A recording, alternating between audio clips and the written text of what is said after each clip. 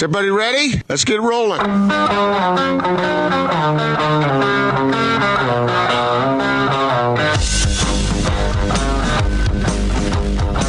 This is The Big Show on 97.5 1280 The Zone and The Zone Sports Network.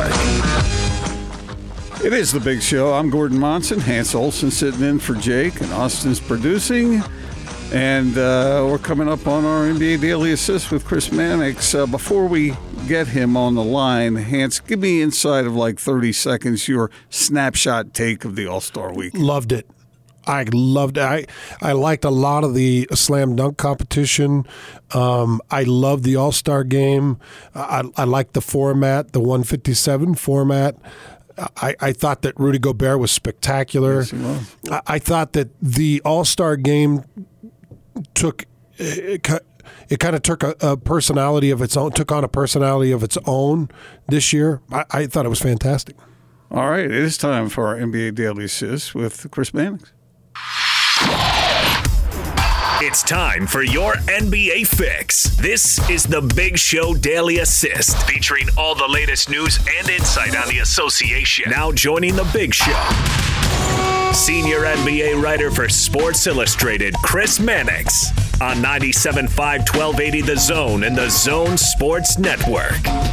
Hey, Chris. Hans Olsen sitting in for the vacationing Jake Scott. Chris, I know you never take vacations during basketball season, do you? Unfortunately, I have like a 3-week stretch in August where I shut it down. And other than that, put it this way, I'm sitting at the Westin LAX in Los Angeles working this week. So, no, I don't take vacations. So I know you're not a huge All-Star Weekend kind of guy, but what did you think of what you observed? Look, I thought that it was easily the most entertaining All-Star game that I have been to. I think this new scoring system, game format, whatever you want to call it, works. I think there are some tweaks you can make to it, like the outcome can't be decided on free throws that are very minor. I think it's great. And I think that it's going to kind of spark some more interest in this game moving forward. So I think that's all good for the NBA. And look, I mean, we've seen every sports league, tweak its all-star format for over a decade now. I mean, the NBA finally is the first one to figure out something that works. Chris, I've been listening to you for a long time here on The Big Show, and I think that The Big Show may have even asked you how Rudy Gobert was going to fit into the All-Star game with his kind of defensive abilities and what he does, but it seemed like he found a better fit than we all thought he might.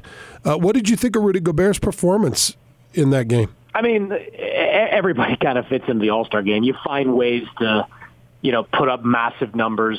I thought Gobert was good, and I think having kind of a defensive-minded guy represented is always good because, I mean, NBA teams preach defense all the time, and guys like Gobert are so valuable, they better be rewarded in these types of circumstances. But, I mean, it's just like it's video game-like numbers with the game on rookie out there. I mean, it just is too easy to put up numbers. But he was good, and I'm happy for him that he was able to put up some points. I noticed this. I don't know if it means anything. Probably not, Chris, but I did notice that Nick Nurse had all Eastern Conference players on Team Giannis going in that fourth quarter, and Team LeBron had all guys from the Western Conference. I thought that was at least an interesting note. Yeah, I mean, I wonder if it was intentional or not. I'm unclear. I didn't really ask anybody after the game. There were some interesting this is why the game was so interesting, because you start to notice substitution patterns at the end, and you're looking around and wondering why Kemba Walker's in the game at the end on the defensive possession instead of Jimmy Butler. I mean, it just made the game that much more compelling. So, kudos to the NBA and whoever can, sort of settled on that format, that Elam scoring system. It worked, and it's really good for the NBA in that game moving forward, because I think people will, the interest that it created this year, I think it's only going to make the interest stronger as we move this thing forward. Chris, have you ever done any studies or have you ever watched closely first-time All-Star nominations, how they finish out the season, and how their career path, how they continue on after a first All-Star nomination? Well, I mean, I think there's a lot to gain from this, and I've had a chance to study it closer with Jason Tatum, and the excitement from the Celtics coaching staff to have Tatum just kind of breathe the same air as as LeBron and some of these other greats and luminaries in the game, it's only positive. I don't want to overrate it because, I mean, look, Jason Tatum played a double overtime game on Thursday, probably got in on Friday, and is running around in all these activities over the weekend. But I think, I think there's probably far more value in, say, USA basketball than there is an All-Star game. But, yeah, kind of the sense of accomplishment of being there, I think it only motivates guys to get back there and to want to, ratchet up their game so that they're on the same level of the true greats, the starter level guys in that game. So there's no downside to it. I mean, I think for some, you look forward to the All-Star break, it's a chance to heal some of your wounds. But, for others, for 21, 22-year-olds like a Jason Tatum is, it only has upside. Chris Mannix joins us here for a daily assist. Chris, these teams that you talked about the Celtics there with Jason Tatum a little bit, the Jazz, are they in similar sort of positions staging for these final 28 or so games down the stretch? And if they are, what are they thinking at this point? Do you think these teams that aren't quite with the best record in their conference but are, right in position to maybe threaten a little bit, do they have a shot? Oh, I think everybody in the West has a shot. I mean, I like what the Clippers did today in getting Reggie Jackson and adding him to that mix. He's kind of that big, point guard that they don't have. They've got some smaller guys in Beverly and Lou Williams, and Jackson's kind of a blend of them both with their talents, or they've targeted him for the last couple of weeks. So, that gives them a little bit of a bump. We saw what Houston did with DeMarre Carroll and Jeff Green, kind of doubling down on small ball, but I think everybody's in the mix. And in specifically talking about the Jazz, I mean, I think it continues to be their thing is to keep getting Mike Conley comfortable. And look, it sounds like it's just lip service sometimes, and I say this on the show a lot, but look, I was in Boston when the Clippers came through last week, and one thing Doc Rivers said to me was just, we got to get comfortable and get our group together and on the floor at the same time. Chemistry is the most important thing, and I think that's applicable for the Jazz as well. I mean, the more games Mike Conley spends playing alongside Donovan Mitchell and Rudy Gobert and Joe Ingles, that whole group, the better they're going to be. And I would put the Jazz right up there as among the true threats at this point in the conference. I still think the Lakers and Clippers have to be considered co-favorites, but of that next tier, I think Utah's right there at the top. See, this is interesting to me, Chris, because there are times I'm watching the Lakers and I think about them in terms of a playoff basketball team, and I think they're head and shoulders above the rest with the best in the game, and then the addition of Anthony Davis and so many great pieces around them that are finding their own success. But you don't feel like the Western Conference is a one-team conference? No, because I don't think the Lakers are a flawless team. I mean, I think you make a stronger argument that the Eastern Conference is a one-team conference with the way Milwaukee's playing right now. The Lakers, they're probably going to have the two best players on the floor against any team they go up against, but there's some question marks there. I mean, you're getting good regular season production out of Dwight Howard and JaVale McGee. Will that carry over? Look, they were banking on getting Darren Collison. I mean, Darren Collison was the guy they targeted during this whole trade, buyout, whatever market in February, and his decision to stay retired hurts them. I mean, Collison probably would have been a starter with that group once he worked his way back into game shape. And now they're really going to have to bank on, the combination of Avery Bradley and Rajon Rondo and Vic Caruso to give them, quality two-way minutes. And maybe it happens, but there's a chance that it doesn't. So I think that, with the Lakers' flaws, they're I wouldn't say they're vulnerable per se, but, they certainly, can be beaten in a 7-game series. So what do you look for down the stretch, Chris? I mean, you've been watching so much basketball through your career. Or do you look at things differently than, say, your average fan out there as far as preparation in this stretch run for what comes next? Because playoff basketball is different than what we've seen thus far in the regular season. Yeah, it is. But again, I look at the health of teams at this point. I mean, there may be another minor player or two that's added via the buyout market, but these teams right now kind of are what they are. And I'm looking to see how guys, fit in. I mean, we're really only in like week 2 of the Rockets and their small ball, commitments. How does that work over the final couple of weeks? I mean, Kawhi and Paul George playing together with the Clippers, with Patrick Beverly healthy. How does that work for that team? I mean, even like a group like Oklahoma City, which has been one of the better stories of the season. How does that work as they come down the stretch? I mean, I think health and chemistry is what you're kind of looking at, and seeing how teams are built for the postseason. You're kind of past sort of looking at possible additions and ways the roster can change. Now it's about what does the roster look like, and that's what I'm kind of looking at night in and night out.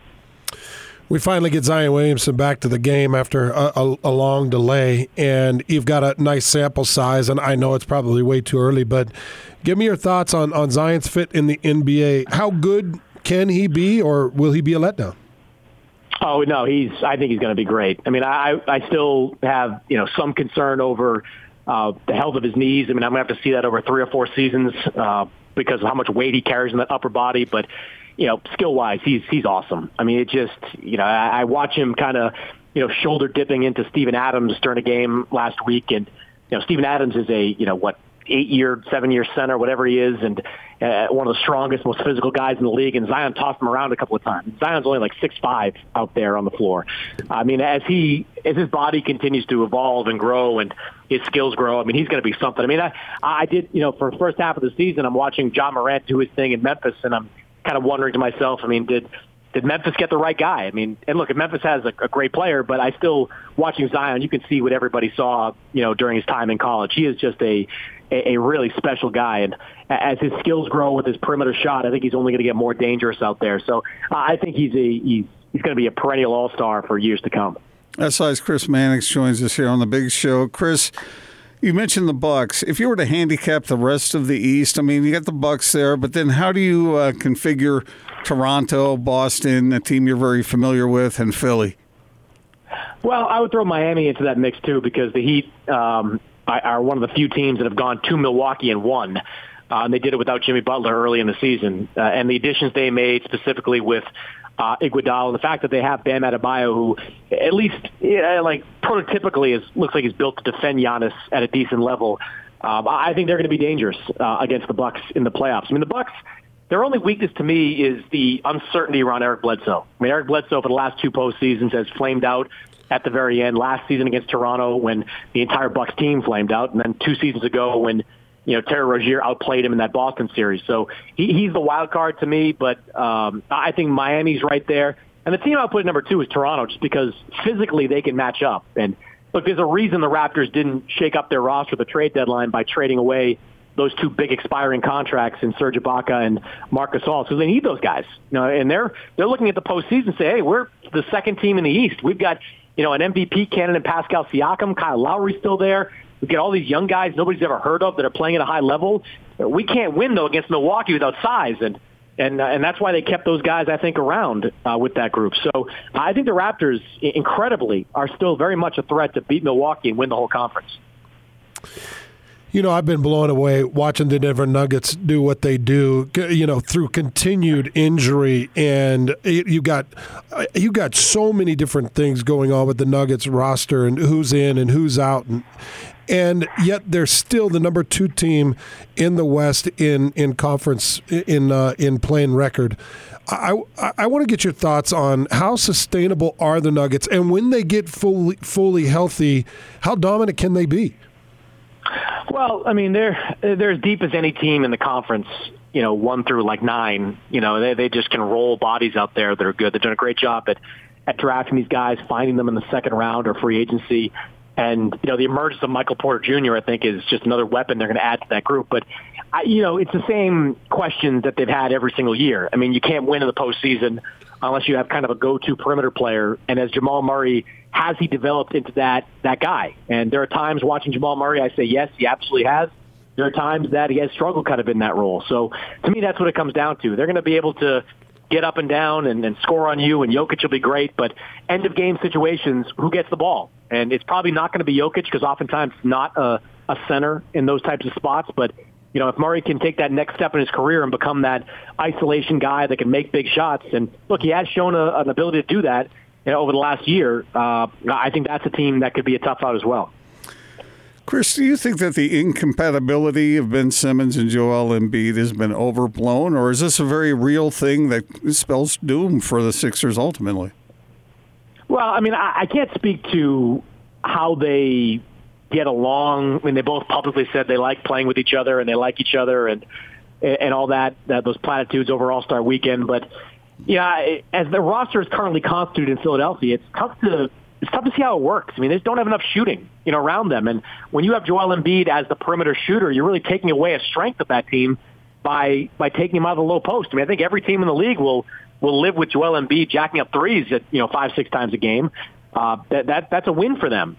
So I don't know. I don't know how it works long term. They're one of the more interesting teams this postseason because I think the end result of the playoffs will have a real impact on what they decide to do with that roster in the offseason because they're kind of landlocked by all these salaries. I mean, Al Horford's under contract for a long time. Tobias Harris, same thing. Simmons, Embiid on max contracts.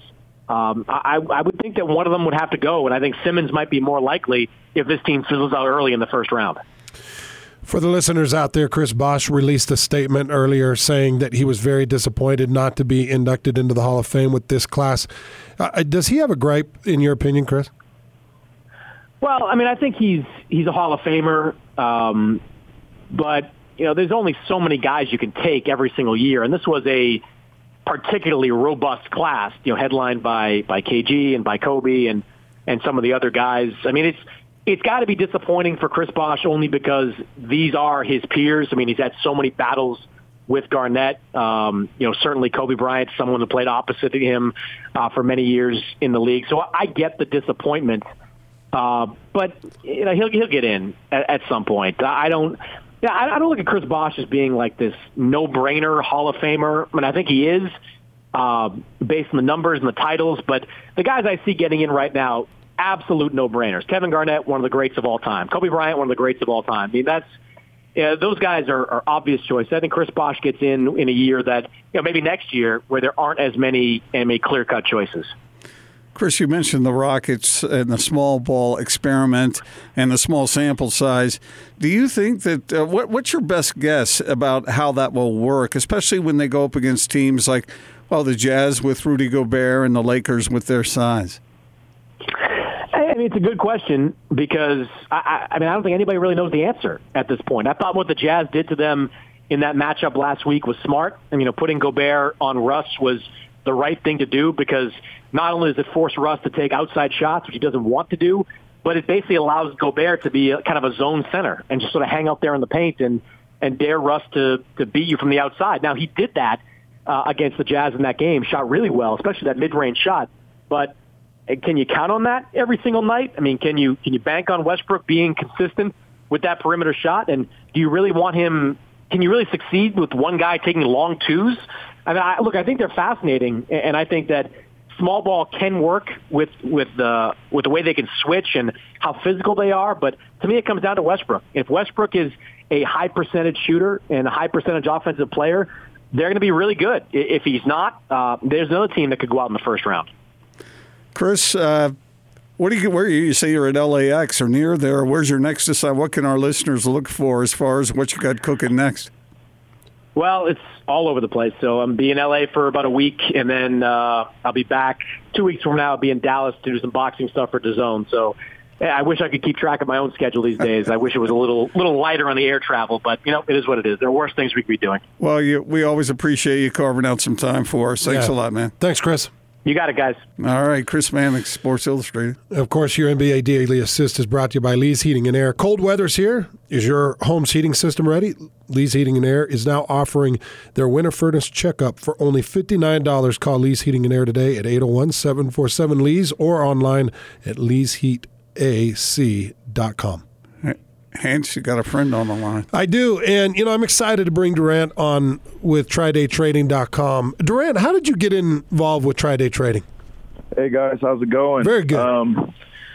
So I got involved with Tri-Day Trading just through my dad. I'd come home from doing some summer sales, door-to-door sales, and he said, "Look, I have this opportunity that you might want to look into with me." And he introduced me to Ryan over at Tri-Day Trading, and we've gotten along really well so far, and it's been a great experience.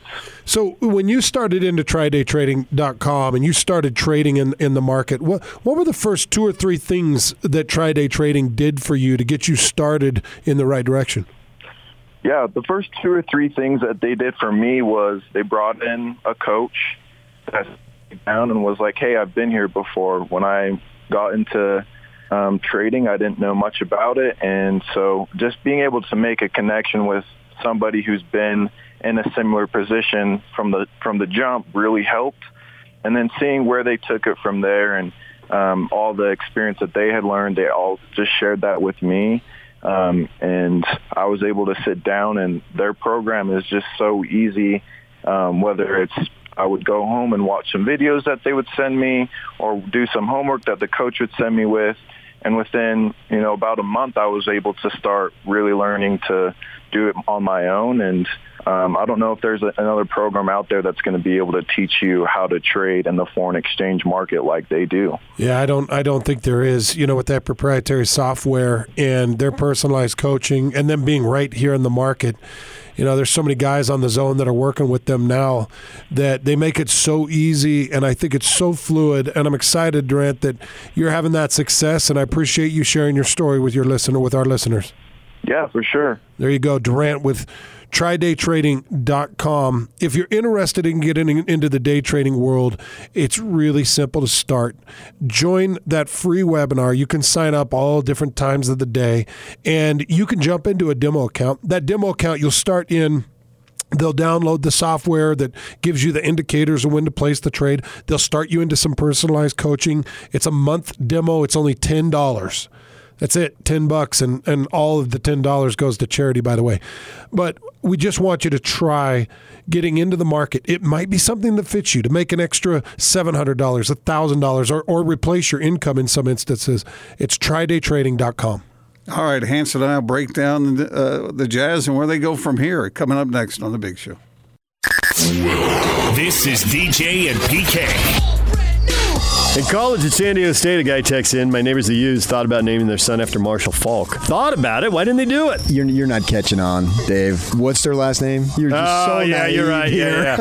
Well, I was going for Marshall U. No. Oh, I got it now. Sorry. My bad. You're so freaking naive, Dave. This is why we love you. You're not exactly a street smart guy. Marshall U's not that bad. No. I think it's more the last So you really name. like the Thunder and Herd, do you? Catch DJ and PK mornings from 6 till 10. Presented by WCF Insurance. Reminding you to be careful out there. On 97.5, 1280 The Zone and The Zone Sports Network.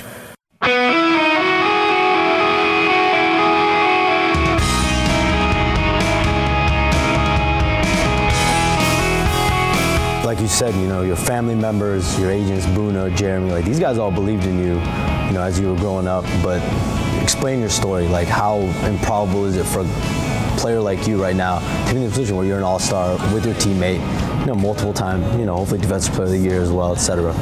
It's amazing. It's amazing when you look at where it all started, and just not being in the national team when I was 16, and not being considered as one of the best of my generation, and just kept working, and and in the shadows, and just kept try to keep getting better, and being drafted 27, considered as a guy that is going to be a role player at best, and it just shows that when you work and when you believe in yourself, and of course you surround yourself with the right people, and in the right organization, it's anything can happen. There you hear Rudy Gobert talking about his path to NBA All-Star. Hans, what do you got over there, bud? Are you buying or selling a home? Homie will give you up to $5,000 back to help you with closing costs and fees. Remember, it's simple to get started with a Homie. See more at homie.com. I wish I would have had Homie the last 5 or 6 homes that I've sold and gone through. Would have saved you some money. It would have saved me thousands. Don't you love that conversation right there with Rudy, where he said, just surround yourself with the right players and get in the right organization? Yeah, he really is one of the biggest advocates for what the Jazz future could be. Oh, yeah. I mean, remember when the first time he won Defensive Player of the Year, all those folks were asking him questions about winning a championship, going somewhere else to win a championship. And he was saying, no, man, it's a lot better to stay right where I am and build where I am. And that kind of talk stands out, and good for him. And the proof is in some of the free agents that have come around. And I know Mike Conley hasn't exactly panned out and been worth the $32 million yet, but My fingers are crossed. What are you projecting for him? I think he's going to come around. I do. This whole thing, I think we underestimated the adjustment, the things he was being asked to do that were different than what he did in Memphis. I think he will come around, and when he does, then I think the Jazz will be complete. And by complete, I don't mean necessarily world beaters, but or championship caliber team, but they'll be the best they can be. And really, Mike Conley filling in that gap, that's going to do it. Now, you could also say the same thing about Donovan. He's only 23 years old. He's still growing into the star player he is. But Rudy, when you hear him talk there, Hans, doesn't that explain a lot about the pride he has and about the sort of the competitive nature he has? It all stems from his formative years. Yeah. He has that amazing championship mentality that we praise Kobe Bryant for. That continued drive to be better. You know, he got done with the All-Star game and headed off to whatever warm area that he wanted to be at. And through social media, he's posting all of these pictures of him in the pool. And, you know, you see him at the commercials. You look at the stock that man has put on. Yeah. That just shows his level of commitment. You know, you see a lot of long, slender men come into the NBA, and they can never put weight on. And I don't know if the word is can. It's just they never commit to putting weight on. And Rudy has put weight and strength on. A lot of people say, well, I don't know how much better Rudy can get. I think he can get a lot better because I think he can continue to add strength and add a little bit of mass to that frame. And I think he's still young, and I think that the more mass and more strength you add to Rudy Gobert, the more durable and the better he becomes in that low post. And I think it could help him offensively even more than it can help him defensively. Well, not only is he adding strength, he's adding, and this is weird to say, but he's adding coordination around the basket. That's one thing. During that All-Star game, people say, oh, you're just alley-ooping, throwing passes up there for Rudy to go get. Well, his hands are much better than they once were. Yeah. The moves around the basket, he's still not Akeem Olajuwon. I get it. But he is way more adept at moving around and scoring than he once was. And I think it does stem back to this whole idea of what motivates you, what's driving you inside. And I don't question Rudy Gobert's drive at all. You know, Gordon, with the Mike Conley conversation, and there was a thought that I had with his situation and what the Jazz are doing, and I think one of the things that's emphasizing Mike Conley is how good the Jazz are when he's not on the court. How good the starting five is with Royce O'Neal and Joe Ingles, along with, of course, your two All-Stars. It's the brand of basketball that those five play together is powerful. It is. I think it's both defensively and offensively balanced. I think that it's got a ton of energy. I think it's got a lot of defensive ability if you've got to put the clamps on. And so one of the hard things that I've had is I put together the record with Mike Conley on the court and with Mike Conley off the court. Did you hear when I went over that? No. It's somewhere along the lines of 19 and 15 with him on the court and like 16 and 5 or 17 and 5 with him off the court. So, you know, you see your winning percentages jet, and it becomes a question of, okay, how good is this starting five that you're putting on the court when Mike Conley is not available? And I think that that's what's adding to the layer of questioning is if that starting five is your best option, then what becomes of Mike Conley and his usage for the Jazz? Well, I let me say it this way and see if sounds like you might disagree with me, but that's fine too. I think Mike Conley's a better point guard than Joe Ingles is. And once he does get fully acclimated, that will be an effective tool to utilize. Now, personally, I think that Joe and Mike Conley should be on the court at the same time. That's just me.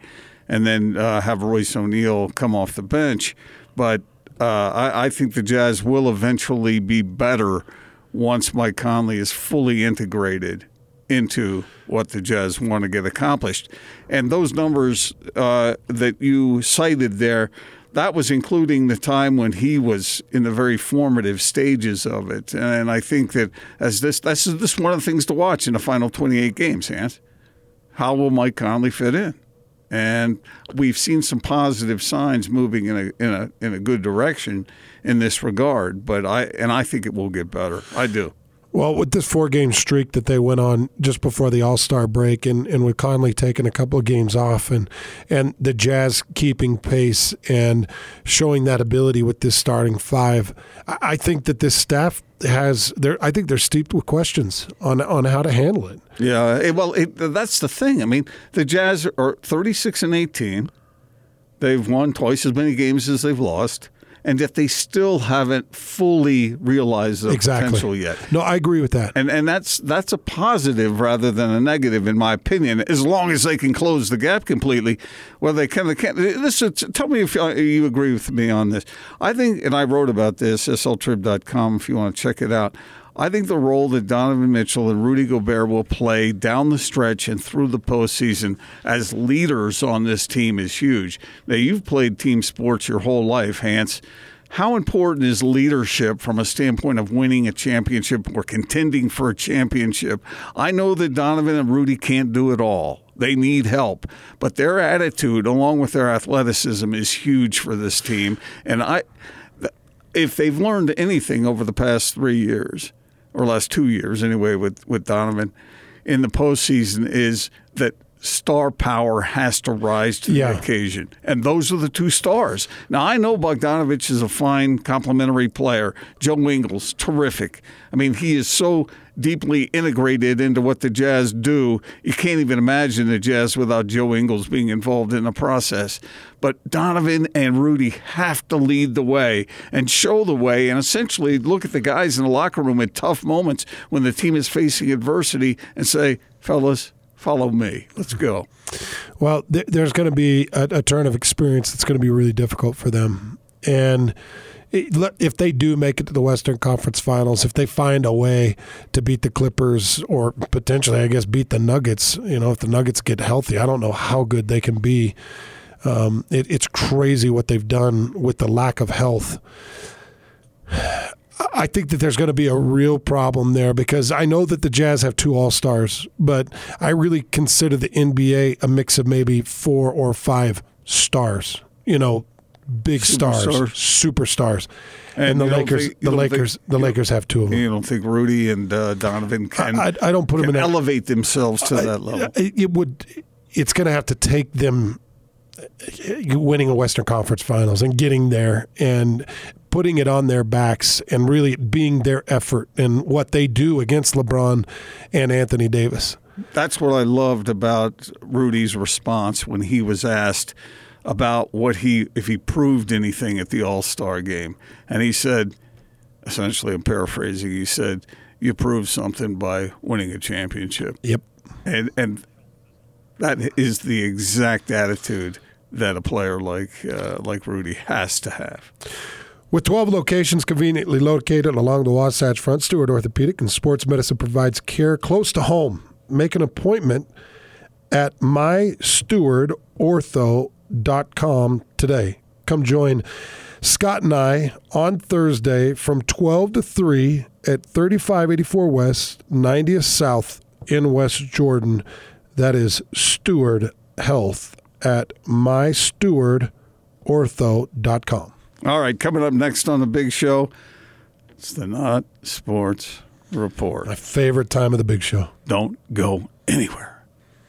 This is Tony Parks and Austin Horton. Big time historical moment for the Utah Jazz, their fans, Rudy Gobert and Donovan Mitchell and their legacies as they both take part in their first All-Star games. There was some Stockton and Malone dynamic duo comparisons brought up. Stockton and Malone were part of 13 All-Star games for Malone, 10 for Stockton. 10 times they played in the All-Star game together, 9 straight. This is number 1 for Rudy and Donovan. I could see them, honest to goodness, going 9 in a row, like Stockton and Malone did. Really cool that this team in this market has a chance to see a Stockton and Malone type All-Star tandem being in the All-Star game with each other for many, many years to come.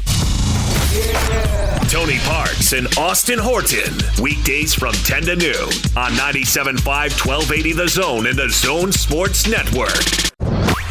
Check this out. And now your Not Sports Report on 97.5, 1280 The Zone and The Zone Sports Network. How about a round of applause? Yeah, standing ovation. Ooh, oh, yeah, yeah. You look so Welcome back. We've been enjoying the Hans Storytime Theater here during the break. Well, Lloyd loves to. He comes in and just instigates. It drives me bonkers. We told him a story about you, and you filled in the details, and he said, I've never heard that story, and I've been working with Hans for 80 years. Yeah, well, there's a lot of stories I don't tell. There's still a lot of stories in the tank. It is the Not Sports Report. Hans is sitting in for Jake Scott. And Hans, you love the Not Sports Report, unlike Austin in there. I do. I love the Not Sports Report, and I love the sponsor of the Not Sports Report. It's my guys at Larry H. Miller Used Car Supermarket. The Not Sports Report is brought to you by LHM Used Car Supermarket. Over 1,000 used vehicles in inventory. Shop online at LHMUsedCars.com. Why buy new when you can save thousands of dollars buying used? Sure. Let someone else take the hit. Right? Darn right. All right. The Not Sports Report today, Hans, is a two-parter. Okay. The first part, let me introduce it by asking, did you ever vandalize anything when you were a kid? No, and I hate vandalism.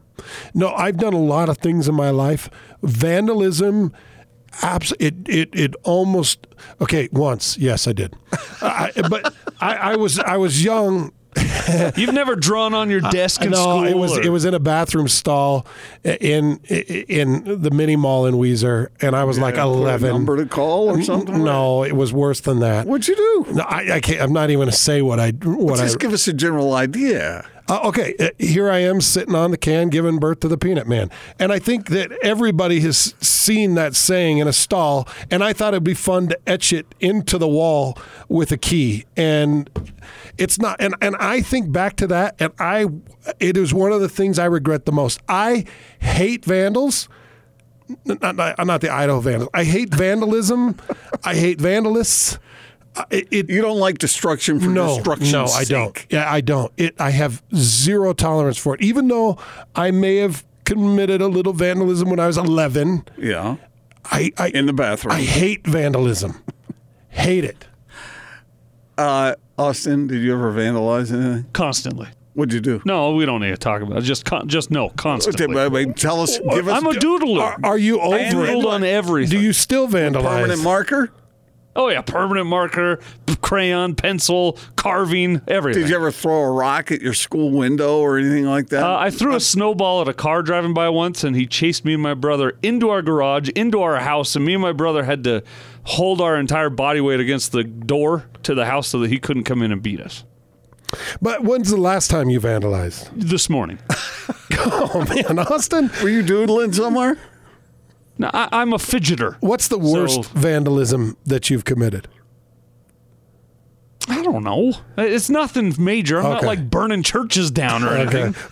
Gordon, what's the worst vandalism you've committed? Be honest. Threw the bundle of newspapers into the river. No, there was the time when that you ran your dad over with a car. That's not vandalism. Shot your mom in the face. That's manslaughter. With a cannon. Yeah, that was not a happy day. I got in a dirt bomb fight on the elementary school. There were gardens on both sides of the front door. We've heard this story 100 times. Let's move on. Then we thought Jake the janitor was coming up to get us. It turned out to be a canine officer, and he hauled me home. Took me in, and my dad was a strict disciplinarian. My dad's 6'6", 295. I mean, he's scared all my friends, and he was standing in the doorway, and the police officer came up with me and explained what me and my friends were doing, and my dad was very mad, and my mom busted up laughing. Oh, really? And she said all the things I did when I was a kid, and you get busted for a dirt bomb fight.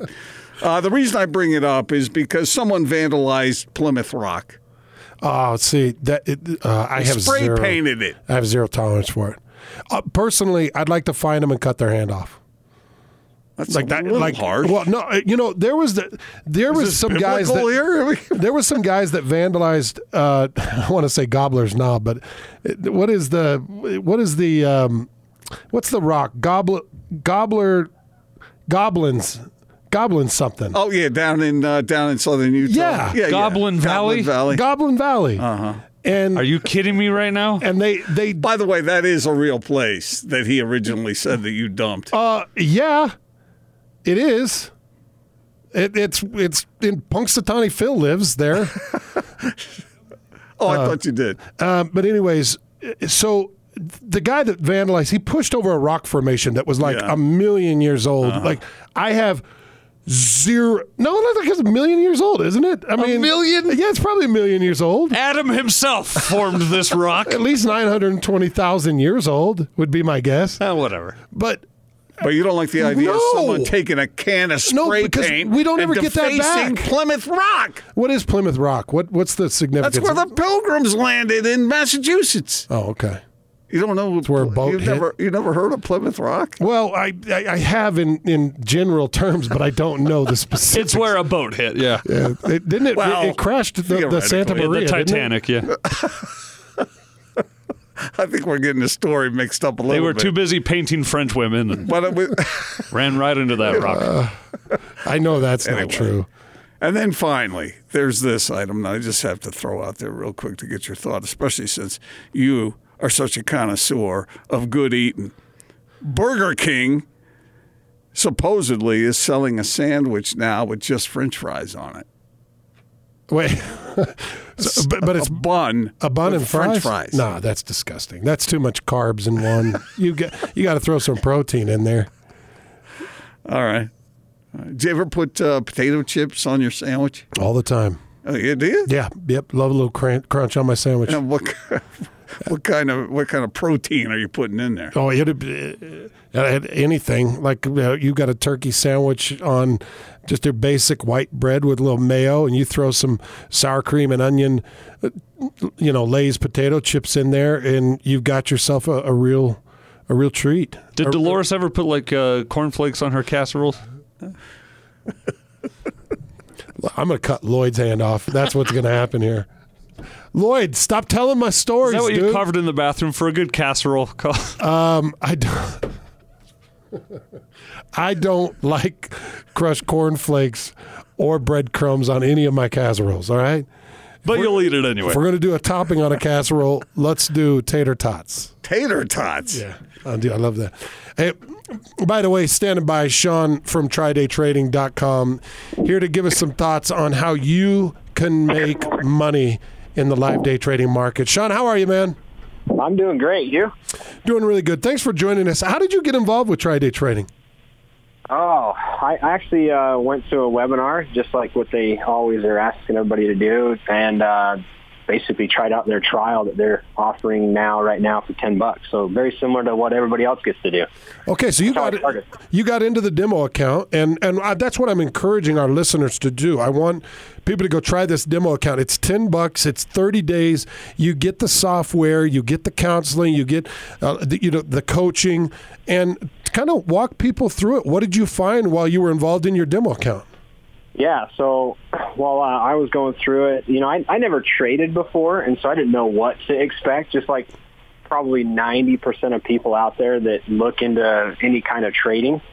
And so I went into it just with an open mind, just wanting to learn as much as I could before I, took any further step or action with them.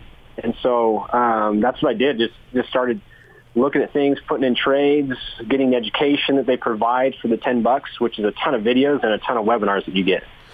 It really is great. They set it up so that somebody that has never heard of trading in the live day trading market can jump in, get educated, get a fully funded account, and start making money in the day trading market in front of your own computer, on your own time, in the comfort of your own home, and it's supplementary, or sometimes it takes over a lot of people leave their job and they go to full-time trading. Sean, thank you so much. We appreciate it. We're going to send people over to check out TryDayTrading.com. Thanks for coming on with us. That'd be great. Thanks.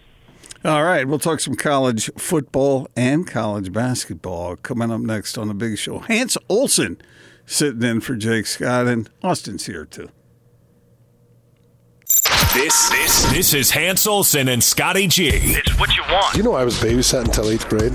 Dolores Arnold used to babysit me every day after school. And Dolores? Her husband, yeah. Like, you got like 220-pound 8th grade hands. Can we not focus on that? You walk in like, hey, Dolores. Hi, Hans. I think it's funny the thought of a 8th grade Hans Olsen probably pushing 2 bills, sitting in and being babysat. You guys let me know when you're done so I can finish my story. Tell us more about Dolores. Anyways, her husband, Don, liked MASH. Sitting next to Don on the couch watching MASH. Hey, Don, can I borrow your shaver? Catch Hans and Scotty every day from noon to 3. Presented by your Rocky Mountain Chevy dealers on 97.5 1280 The Zone and The Zone Sports Network.